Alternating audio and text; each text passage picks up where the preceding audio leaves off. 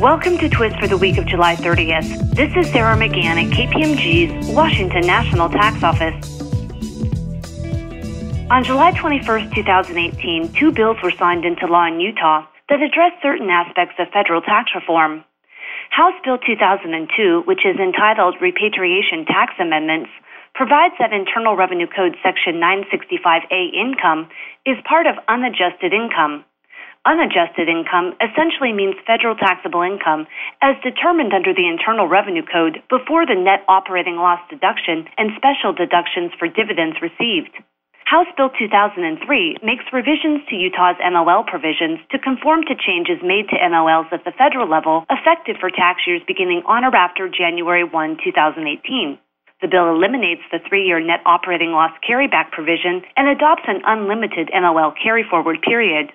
However, the amount of NOLs that can be carried forward each year can only offset 80% of Utah taxable income.